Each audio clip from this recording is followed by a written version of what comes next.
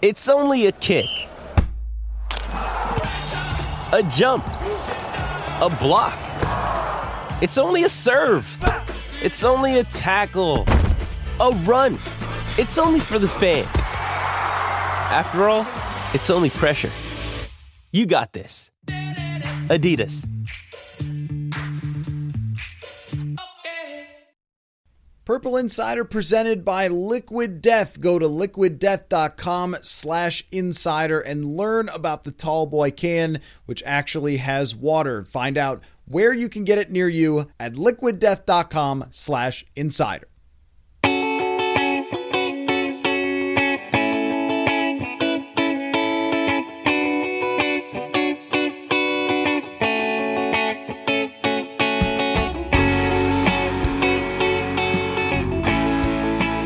Welcome to another episode of Purple Insider. It is a Monday morning, Murph, and what is that around your head, Murph? Is it rainbows? Is it sunshine? Is that joy steaming out of your ears instead of rage as the Vikings are 5-1? I just read your column this morning, Murph, at Purple Insider, and I am impressed at how much you are enjoying a 5-1 start for the Minnesota Vikings. In fact, the title, which I came up with, is Winning Doesn't Have to Be Pretty. And that is how you feel about this Vikings team. So how are you? And explain yourself.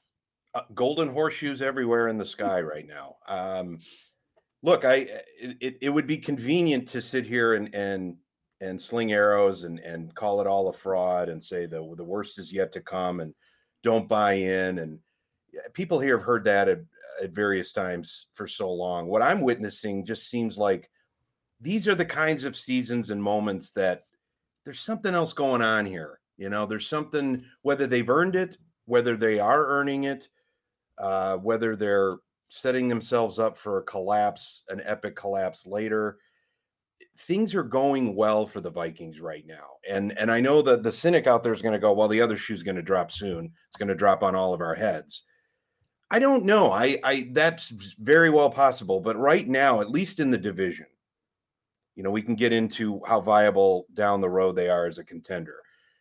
They are literally going to have to lose this division because there is nobody coming near them. And they're getting, they're building confidence.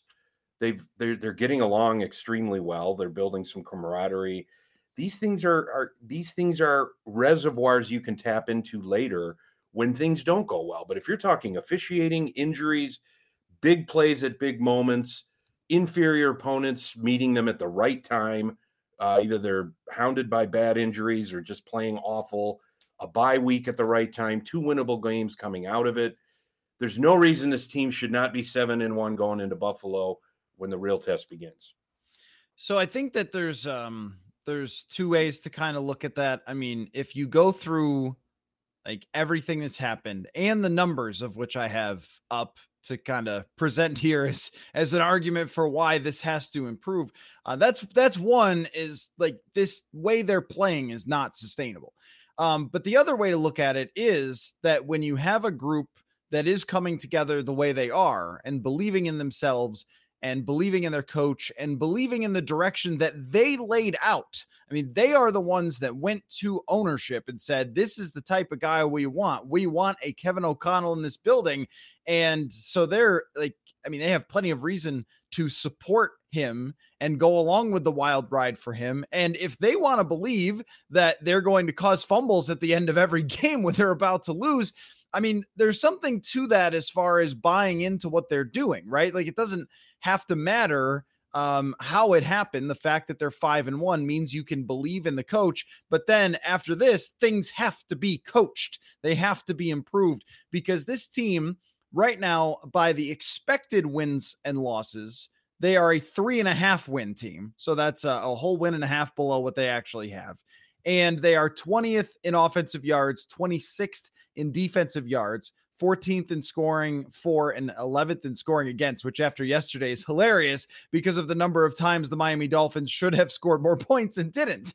And I think that like anybody who understands regression understands what those numbers say about you. that they don't say you're one of the best teams in the NFL despite your record. At the same time, you don't have to just leave it that way, right? Like the opportunity is there. Kirk Cousins has been better through his career. Adam Thielen has been way better. KJ Osborne has been better. Irv Smith has been better. Like all of these people have an opportunity to progress as the season goes along. And if they do, they can make it a very good season. If they don't, you're going to probably end this thing in disappointment, I think. Yeah, I'm bullish for where they are at the moment. I'm not bullish where they may be in January. As you mentioned, there are times on either side of the ball where they take too many naps, too many big plays are allowed, an inability to put an opponent down on your own terms as opposed to them giving you the hammer to kill them with it, as the Dolphins did yesterday, as the Bears kind of did the week before. All of that being said, you never have to apologize for victory in the NFL. You have to explain defeat. So they'd be explaining a lot. There's a lot of this team. You're right. Probably should be 3-3. 5-1 is a gift. I think they recognize that. It's the intangible things I kind of look, and I'm not around the team every day like you are. So I'm only picking it up on television images, post-game quotes, and vibe. And the vibe I get is that these guys are playing well for each other, and they're playing, and they seem to be enjoying the game. They seem to be enjoying this moment because they haven't been challenged or tested with major adversity yet. That's still going to come. We all know that. But right now, the reason I'm buying in is because, as you mentioned, all of these guys have had better performances statistically, especially Kirk Cousins over the years. But I'd take this Kirk Cousins right now. This is the best version of, I think, as far as Kirk, not production wise, but it's the best version of Kirk Cousins as a leader and as a producer of moments that we've seen in 4 years in Minnesota. So does it mean it's going to bode well in December and January? Not necessarily, but instead of explaining how they played so well and managed to lose, they're having to explain how they could be better but still keep winning. That's a great place to be. Yeah, it is an interesting narrative that Cousins himself went with, talking about last year, how he would come off the field and feel like they had some pretty good performances and still found a way to lose. But I was trying to look for which ones were those. And at the beginning of the year, there definitely were some, but they still fell way behind to Cincinnati. Should have won that game, but fell behind.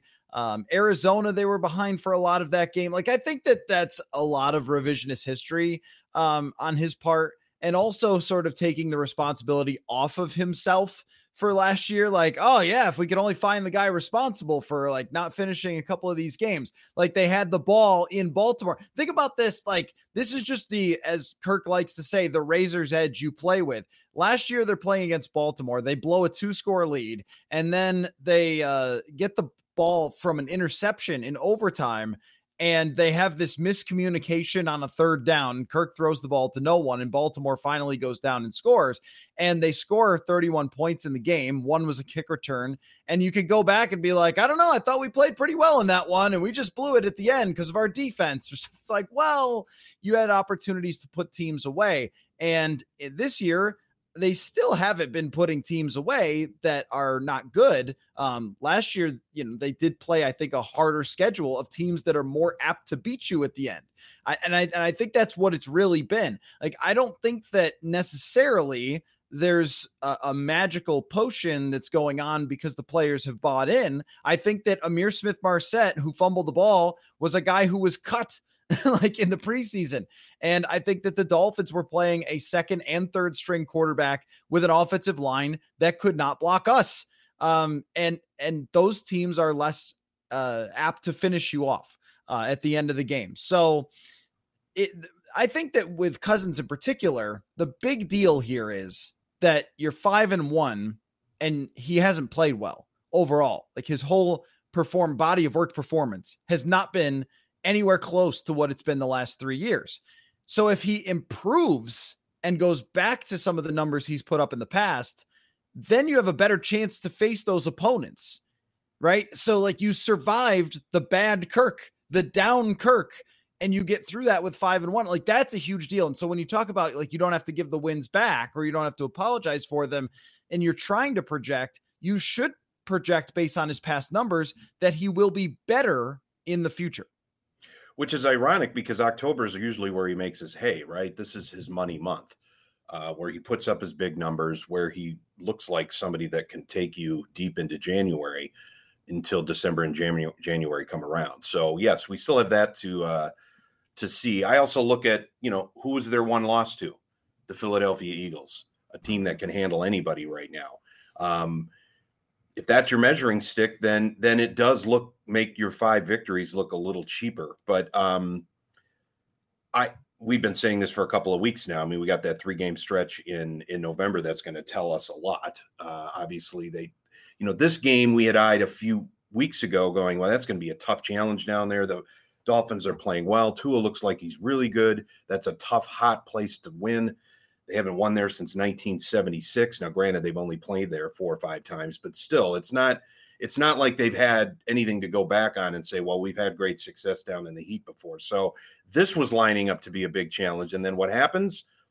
I mean, the Dolphins step all over themselves managing Tua's concussions. Teddy Bridgewater goes out with a concussion. You have your third string quarterback in. He wrecks his thumb. Teddy, without a minute of practice, still put up some decent numbers. But as you mentioned, pass protection was a myth by Miami yesterday, and Bridgewater was all over the map. They attacked him as they should have. They attacked that weak offensive line. I mean, if anything, this was Ed Donatell's moment to finally, take a bow and show that, I don't know if this is going to hold up long term because, again, these guys are getting older by the minute on defense. They've dodged some serious injuries, but they have been able to make some really key plays, create some huge and devastating turnovers, and step up big when they've been dialed up. I mean, their pass pressure yesterday was fantastic.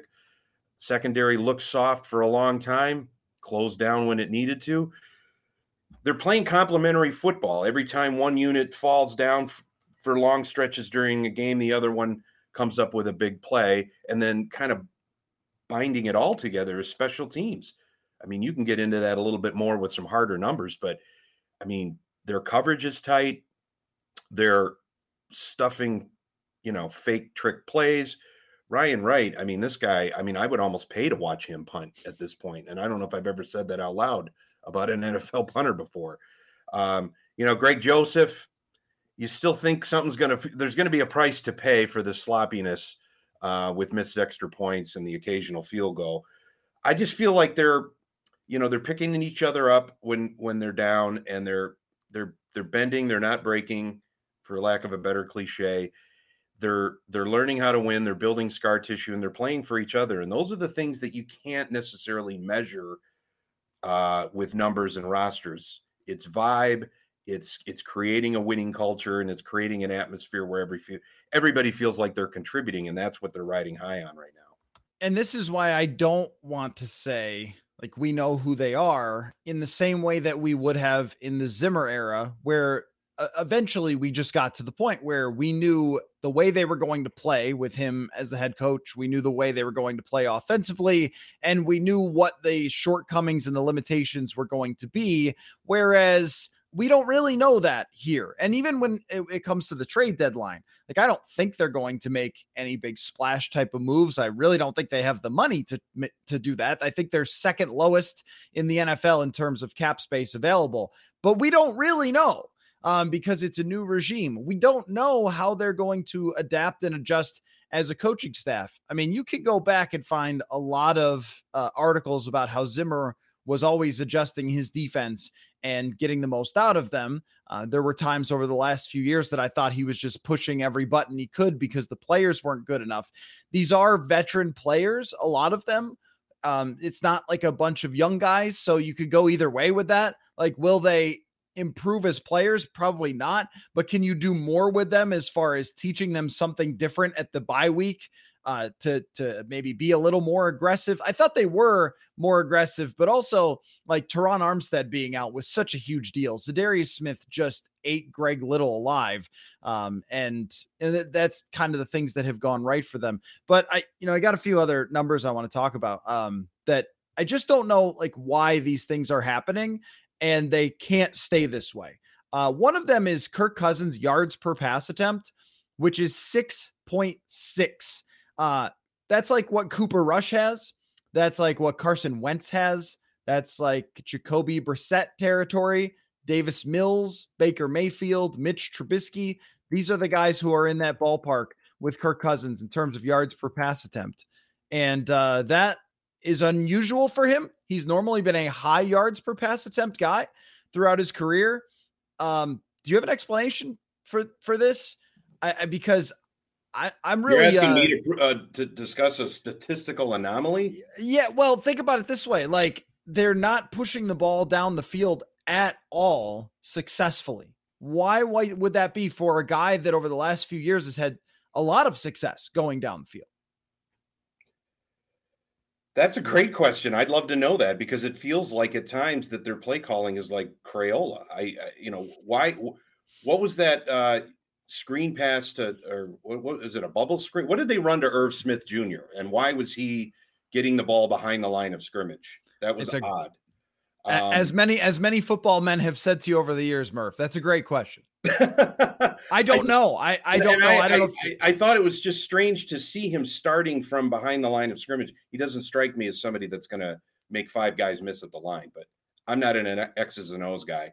I also thought that there were times where, is it illegal to throw a 4-yard pass when it's 3rd and 3? I'm curious about that, because either it's Cousins' penchant for not taking a risk on 3rd down and just kind of folding his hand and getting off the field, that he throws behind, underneath the sticks. And I know that makes every Vikings fan scream at the television. Why are you trying that? Because it's going to fail, especially if there's tight coverage. He's probably making the calculation, as he usually does. I'm not going to take that risk and throw into a tight window. I'm going to dump it down. Maybe he'll break a tackle and we'll keep it moving. Now, I don't know. He was also forced to throw it away on a series early in the second quarter, and you could tell he was frustrated, and you can tell he was wondering what that was being dialed up. I mean, he and O'Connell they weren't clashes, I would say. He called them intense conversations. I'd call them, a workplace dispute, which of course in the NFL means it's covered by 9 camera angles and dissected on Twitter. I'm wondering where that is, and maybe you guys will drill down a little bit more on that coming out of the bye. Is it personnel? Is it play calling? Is it Cousins? Why are the Vikings, beyond a handful of drives, either early in games or when they need them late, can't seem to sustain much? And all of a sudden, they couldn't run the ball at all yesterday when they really needed to in the fourth quarter to milk that clock and put Miami away. I think there was a 3-and-out with 3 passes in the fourth quarter. And then suddenly, on the turnover, Dalvin Cook breaks through for 53 yards. And you wonder, well, where's that been all day? And why can't that be sustained?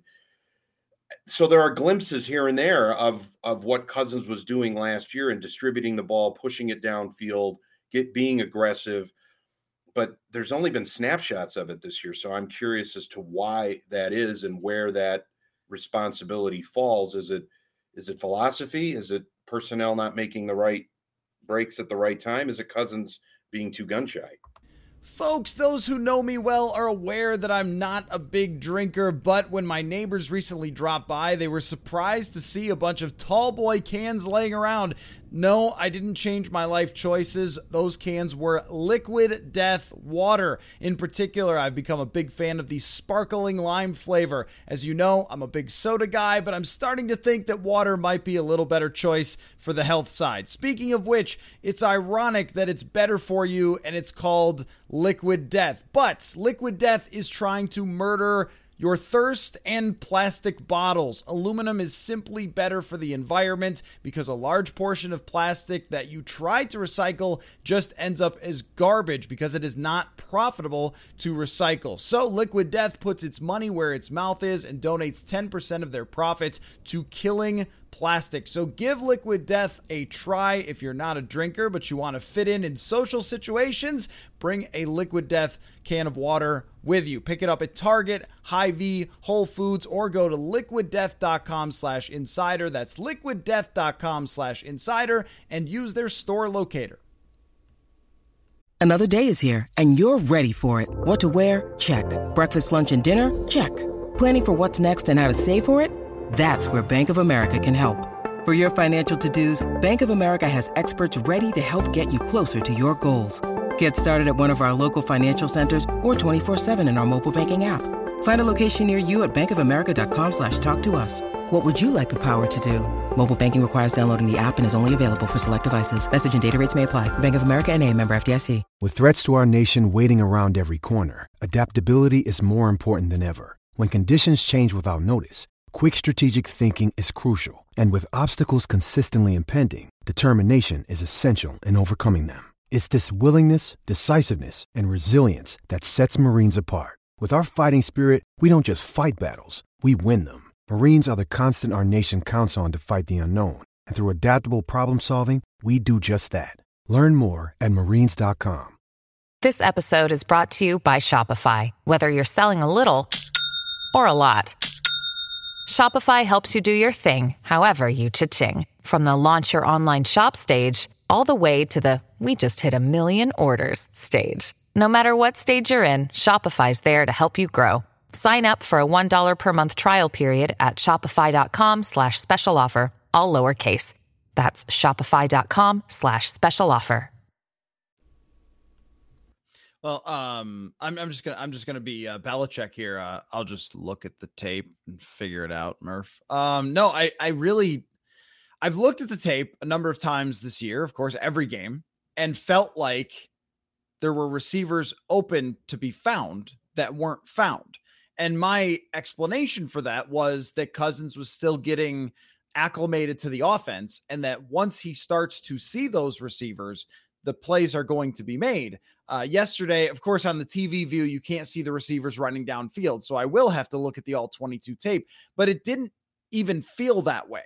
Like, oh man, he clearly missed that one wide receiver because, as you said, the TV cameras love to show the other replay. It's like, look, someone was wide open and your quarterback screwed it up. We didn't see a lot of that yesterday in Miami, and it seems to me like Cousins is trying very hard not to throw interceptions. That there aren't many throws into coverage. They tried to push it a couple of times to Adam Thielen when he was up against the backup cornerback. They got a pass interference, but they have not found Adam Thielen at all down the field. I believe he has no catches this year on throws down the field more than 20 yards, like zero, not a single one. I don't know if that's a product of the offense or if that's a product of his speed not being there. He limps every single game. He was limping a little bit yesterday, and you have to think that that's a factor. KJ Osborne not being able to find ways to get him involved, I think, is just a plain failure of the offense, because last year we saw the guy with the ball in his hands can make plays, and he's never getting the ball in his hands. If they are asking him to be the type of slot receiver that Cooper Kupp was last year, because that's the guy who's playing in the slot all the time, it's not Jefferson. I mean, that's not going to be very successful. If you're going to run a screen to somebody, it should be Osborne, who can break tackles, and he's like kind of a stronger guy, not Irv Smith Jr., who is fast in a 40, but doesn't have like blazing acceleration. That was a very odd call. And that's where I think, like, do we look at it and wonder, okay, is Kirk starting to hit the age thing, which from the very beginning of the season, I wondered about, or is it that the offense doesn't actually fit for him all that well? Or is it that O'Connell's play calling isn't that good and he doesn't know how to adapt to defenses? Remember, I mean, you had Stefanski and Gary here, who were two of the masters of adapting to defenses. Gary's like a legend for that. I mean, this is O'Connell's second time calling plays, and the first time it was with Washington with 3 backup quarterbacks. So, I mean, as far as things, again, that can get better and that can take a lot of looking in the mirror for the first half of the season, I think him in play calling is probably one of them. And he acknowledged that yesterday as well in sort of a cliched, flowery type way, that I'm proud to be 5-1, but I also know we have a lot of work to do. And I know as coaches, we have a lot of work to do, which, is the obvious thing to say. But it doesn't show any defensiveness. It doesn't necessarily reveal any insecurities that he's willing to acknowledge that, this isn't clicking as we think it should be, which is why stacking up, I don't want to say easy wins, stacking up maybe undeserving wins, or stacking up wins and big play moments. Because what I think what differentiates this team from what I've seen in the last couple of years is you've got several different people on both sides of the ball stepping up at really key moments. And those things build confidence, not only in the play callers, but in the rest of the team as well. If I fail on this defensive series in coverage, I also know that my compatriots on offense know how to step up and pick me up. And I know that sounds cliche and it sounds very much deep in the locker room of jock talk, but what it really does is it's the psychology of it all. Football, the NFL is such a game of huge momentum swings that if you can give up a big play or fail at a particular moment and feel confident that either your special teams or your offensive or defensive counterparts are going to pick you up, it does allow you to play a little freer. It does allow you to shake off those moments a little better or a little quicker, so that one bad moment, one bad play doesn't lead to 3 straight failures on either side of the ball. It was amazing to watch it seemed like a plague of 3 and outs that were all over the Vikings yesterday. And I think, did he not punt 10 times? And 10 times. 10 times, which hadn't been, it been 30 or 40 years since a Vikings punter has offered that many kicks. So yeah. I said that they had him on oxygen on the sideline. They probably did, including like Linval Joseph. Yard, I mean, that 75-yard beauty is something to behold. And you wonder that's where you think, like, how did they win this game? Well, it's because Miami couldn't step up and win it and essentially lost it. But the Vikings created a scenario where they could take advantage of that. So, as you said, this is not sustainable. 234 yards of offense is not sustainable in any grand scheme, no matter how you paint it. They are going to get schooled in Buffalo. Bill Belichick will exploit every hole and weakness on Thanksgiving night. And even though Dallas took its lumps last night, I mean, that's going to be an incredible game as well. So they are getting their hiccup, they're getting their, mistake-filled games out of the way while accumulating victories. But this is not a sustainable pace of play. It's not a sustainable pace of production. But I don't see, they go into a bye, they get a nice little rest. And then, as you mentioned, you got Arizona coming in here. They're a fraud, apparently. And then you're going to Washington, which is always an off-field disaster as well. And there is absolutely no reason they shouldn't be 7-1 heading into Orchard Park. I think that you have to be, because now all of a sudden the second half schedule looks way different in the light of day than it did before, because we thought some of these teams weren't going to be all that good. And by then the Giants may fade, but I think they do have a good defense. But you look at it, Buffalo, Dallas, New England, Jets, who just stomped the Packers yesterday, and they might have a top 5 shutdown corner all of a sudden in Sauce Gardner, the way that he played. And then at Detroit, I don't think Indianapolis is a total cakewalk. And then the Giants, and then at Green Bay before you go to Chicago at the end of the season. And, of course, Soldier Field is never a gimme when it comes to this team. And they only beat the Bears by 1 score here. So the second half schedule looks tough.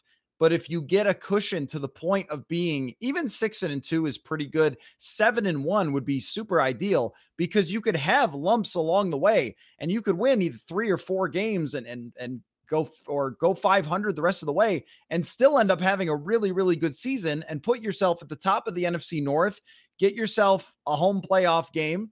And, you feel really good about the way the season went, even if, you were kind of exposed a little bit by those tougher opponents. But what's really interesting to me, though, Murph, and I think this is kind of a main point that you're making about this team being a little different, is when you look at the teams that they've faced recently, the Bears, total bus fire. Dolphins, I mean, that organization's burning to the ground. Their owner is literally suspended. They're under fire from the whole league for the way they handle concussions, and then screwed it up yesterday as well with their left tackle, who played the whole game, I think possibly concussed. And then Arizona, they just signed these guys to a huge extension. They want to fire them now, or should want to fire them now. Their quarterback it looks like a totally different version of himself from what he used to be. And then Washington, Ron Rivera is screaming at the media. Carson Wentz is injured. They are completely falling apart at the seams. And oh, by the way, their owner is under investigation as well. I mean, you have these with the tiny margins between the team with no distractions whatsoever, and that is really healthy, by the way, the Vikings, versus these teams that have major distractions, and like that can be the small differences. Right. And, we were always on notice covering the Vikings as they went into a bye week. I mean, this is the hangover from the Love Boat. You're not sure when you scatter, 50 some guys out into the wind that they're all going to play nice and come back and not have a 2 a.m. run in somewhere. So a lot of antennas will be up here in the next week. I have no reason to believe that that'll be happening anytime soon. This is it seems like a fairly mature bunch, but as soon as you say that, somebody has one too many, somebody steps to somebody in their hometown, and next thing you know, there's a police report and we're gathering information, and we'll let you know when we hear any more. Can always tell what era you started, right? Like, you're always ready. You don't think, okay, we're going to go 3-4 days off and just unplug from football. You may unplug from football, but you're not unplugging from the beat. Something may surface. So just be aware of that. Everybody out there is a little bit, leery of that. I think what I'm interested in seeing is how O'Connell kind of rides the success. Because as much as, responding or dealing with adversity, it's also managing success. And I don't think they're getting way out ahead of their skis. They know how fortunate they are to come out of some of these games, and they know they haven't played their best. They know they've been probably chasing the standard they set in week 1 ever since against Green Bay.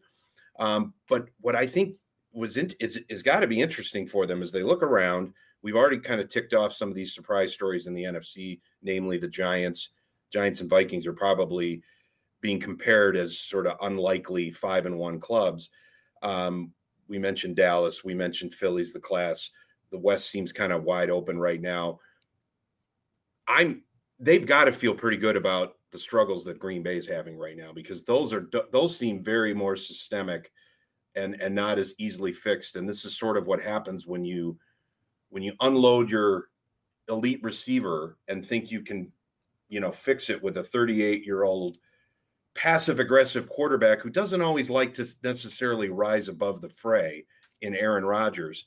And now they've got 2 painful defeats at home, including an ugly. I mean, I don't even know how to describe that yesterday. Either the Jets are really, really good and we don't know it, or the Packers really have some serious issues and are kind of lost right now. So to have a 2-game division lead and 3 division victories in 3 games is, I don't know how much more house money you can be playing with right now if you're the Vikings. And the fact that they recognize that and realize that they have some things that they need to improve upon also bodes well. So they're taking advantage. They're saying the right things. They're being humble. That's why I've been kind of bullish as every week goes on here, because I sense something a little bit different in the air. Well, the interesting thing for me, and it is a first in Purple Insider history. I don't know. I don't know where this thing is going. Like I know what the statistics tell us right now about whether they're good enough, but I also know that I don't believe in the Packers really at all at this point.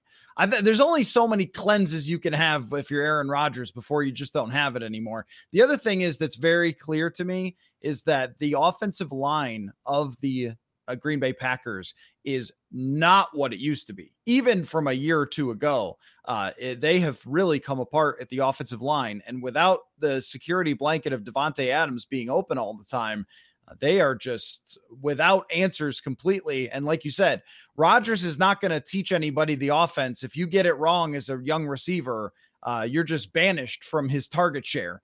And he used to be able to do that when he could throw to the same receiver over and over again. So I don't believe in them at all. Detroit is just completely off the map. Chicago's completely off the map. I mean, you're kind of running a one-man race, and the only thing is don't step in a pothole and fall on your face. That's it. So it's really interesting now to see where they go with this and how they improve. And the question, I think, is not, can they win the NFC North? It's almost like, I don't know who's going to win it instead. The question is really, can you go into the playoffs as a high seed? Can you really compete with the big boys? Can we be saying, as opposed to you're a second-class citizen to somebody like Philadelphia, like, are you competitive with Philadelphia? I mean, after that game, they said, we want to see Philadelphia again. We want to match up with that team again. And they are the class of the NFC. So just a different, even for us, than previous years, where I just felt like the fate was written from pretty much day one. And I mean, it was 3 or 4 weeks into the season, we'd be like, oh, all right, well, we'll just play the rest of this out and continue to talk about it. But we all know where this bus is going. I don't feel that way about this team. I don't think anybody does in town. I don't think fans do on Twitter. I don't think any of the pundits do. I think they're just they're kind of they're curious onlookers, just like we are. And that's, I think that's part of the entertainment value of it. You know, again, it's the week to week narrative, but it's also like, should I be happy with this? Should I invest in this? Should I be leery? Should I be skeptical? It's like you run the gamut of emotions if you're a fan of this team for any number of years or decades. You're leery about totally buying in, and then you expand it out to this market and you go, well, you know, look at the Gophers, look at the Wild. You know, we thought they'd be decent, and now look what they're doing. And so I think Vikings fans have a bigger set of psychological tools to employ as they go through this, but you can't not at least enjoy what they're doing, because as critical as you can be, and you can easily, you know, take out any number of components and they would be, you know, 2-4, 1-5, very easy. But I don't think people are willing to do that, because I think it's a breath of fresh air. I think they're seeing something completely unique in that it's all three phases again. It's not just the offense coming together with a game-winning drive when it mattered. It's not a field goal at the end. It's not a defensive stand. It's everything. It's everything fitting together at various times throughout a game. And when the clock runs out, you can look at mistakes in every aspect, but you can also look at great accomplishments, great moments, and stepping up in every category. So that makes it, you don't know what's going to happen next, and you don't know who's going to carry the team next or fail the team next. And that's why we keep coming back for more. Oh, and we most certainly will be back. And the bye week bonanza now kicks off, Murph. So we will talk again soon. Thank you very much for your time. But there will be a lot to discuss, Murph, and we will be here every time, every month, not next Monday, but every Monday after. Every other Monday after that. When you need mealtime inspiration, it's worth shopping Kroger, where you'll find over 30,000 mouth-watering choices that excite your inner foodie. And no matter what tasty choice you make, you'll enjoy our everyday low prices, plus extra ways to save, like digital coupons worth over $600 each week. You can also save up to $1 off per gallon at the pump with fuel points. More savings and more inspiring flavors make shopping Kroger worth it every time. Kroger, fresh for everyone. Fuel restrictions apply. Okay, before we wrap up, just in my attempt to get through as many of your fans-only questions as I possibly can, just wanted to read a couple of quick emails before the end of the show, and we will have many, many more fans-only questions answered throughout the week, so feel free to send them, purpleinsider.com, or to me on Twitter at Matthew Collar. This comes from a longtime listener, Warley Owl, via email. Fans only question for you as we enter the bye week. What have we learned from this season so far in the respect of the implications for next season? In other words, get us a status update on the competitive rebuild. Okay, that's really good. That's a really good question. You know, I think that as far as competitive rebuild purposes goes, there isn't a whole lot to speak of as far as rebuild, which is kind of what we expected. I mean, the players that they signed as older veterans, I don't know that there's anyone that looks like they're a long-term solution. I mean, Za'Darius Smith signed a multiple-year contract, And he's played well overall, I think, and had his best game against Miami. PFF gave him 11 pressures against Miami, which might be one of his best games of his entire career. He has stayed healthy so far, which there was reasonable concern about that. So he's going to be part of this as far as competitive rebuild things goes. Patrick Peterson, there have been some concerns naturally about the system that Ed Donatell plays, but I think Patrick Peterson has been a great fit in this system, and there doesn't really look like any reason he can't come back and do it again if he wants to stay in Minnesota. So some of the older players can be a part of this, but when you look at the draft class, Lewis Cine, it's hard to say when or how he's going to look when he returns from such a severe injury. Andrew Booth Jr. hasn't gotten on the field yet. Brian Asamoah is just starting to get involved and will probably be their starting linebacker next year, but there isn't a whole lot of long-term to this team. And as far as how the quarterback looks, which is what every timeline is essentially built upon, Kirk Cousins just does not look like he is going to be here that much longer, even at 5-1.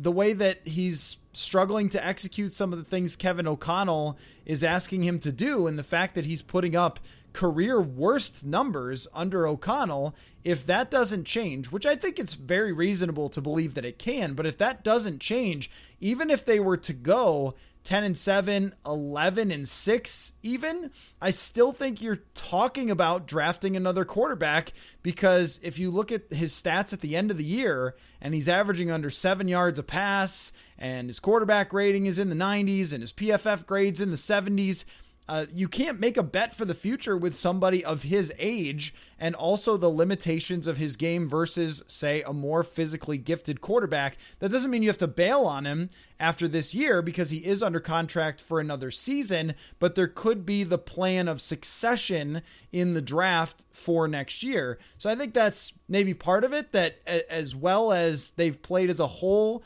to be 5-1, we have not seen Kirk Cousins take that quote next step or be an MVP candidate or any of the things that were talked about in the offseason. And again, there's lots of time for that all to be determined. But if this is how it looks, the ups and downs and everything else, I think that you're talking about like addressing the quarterback in the future. Some of the bets that they made, Harrison Smith with an incredible play against the Dolphins, and I think Harrison Smith is just always good, but some of the bets they made in regards to Harrison Smith, Adam Thielen, like maybe were not the best choices so far. And look, if it takes them deep into the playoffs, then they were. If it doesn't, and they end up as a middling team still, then there's going to be a lot of work to be done with the salary cap, potentially moving on from players.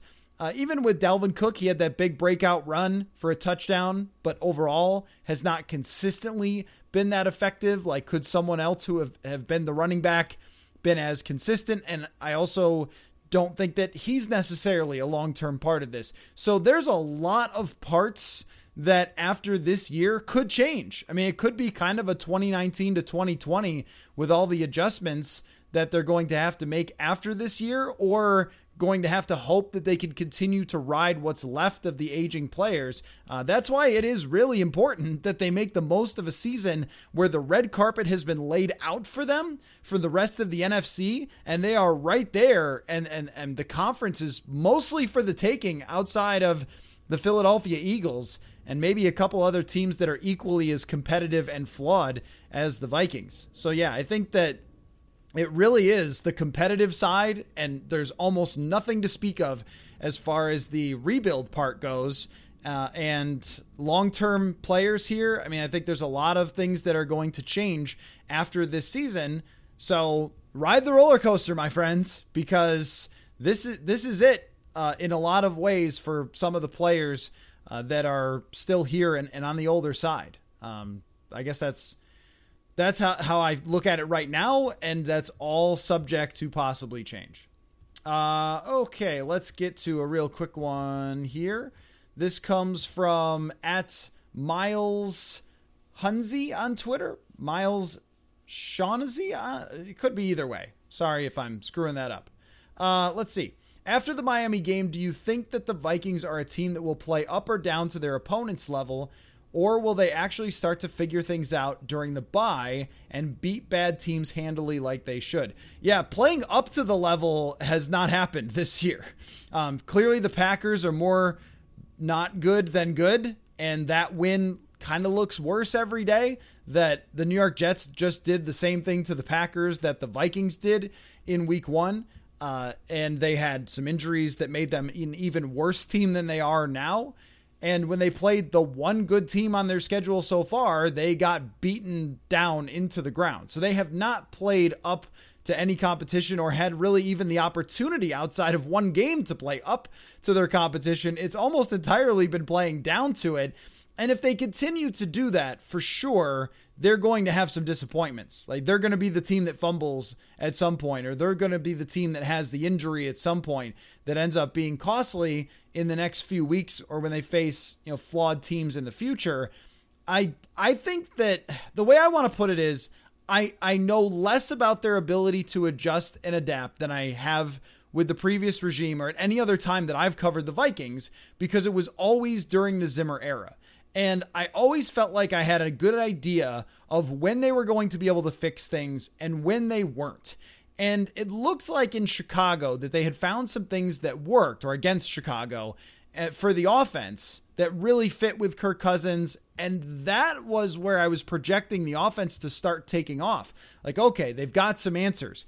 But then we saw the same stuff with the interior offensive line get blasted that's happened in years past against Miami. The passing grades, I can pull those up here for the Vikings in this game, the pass blocking grades, but I think you guys know what they are.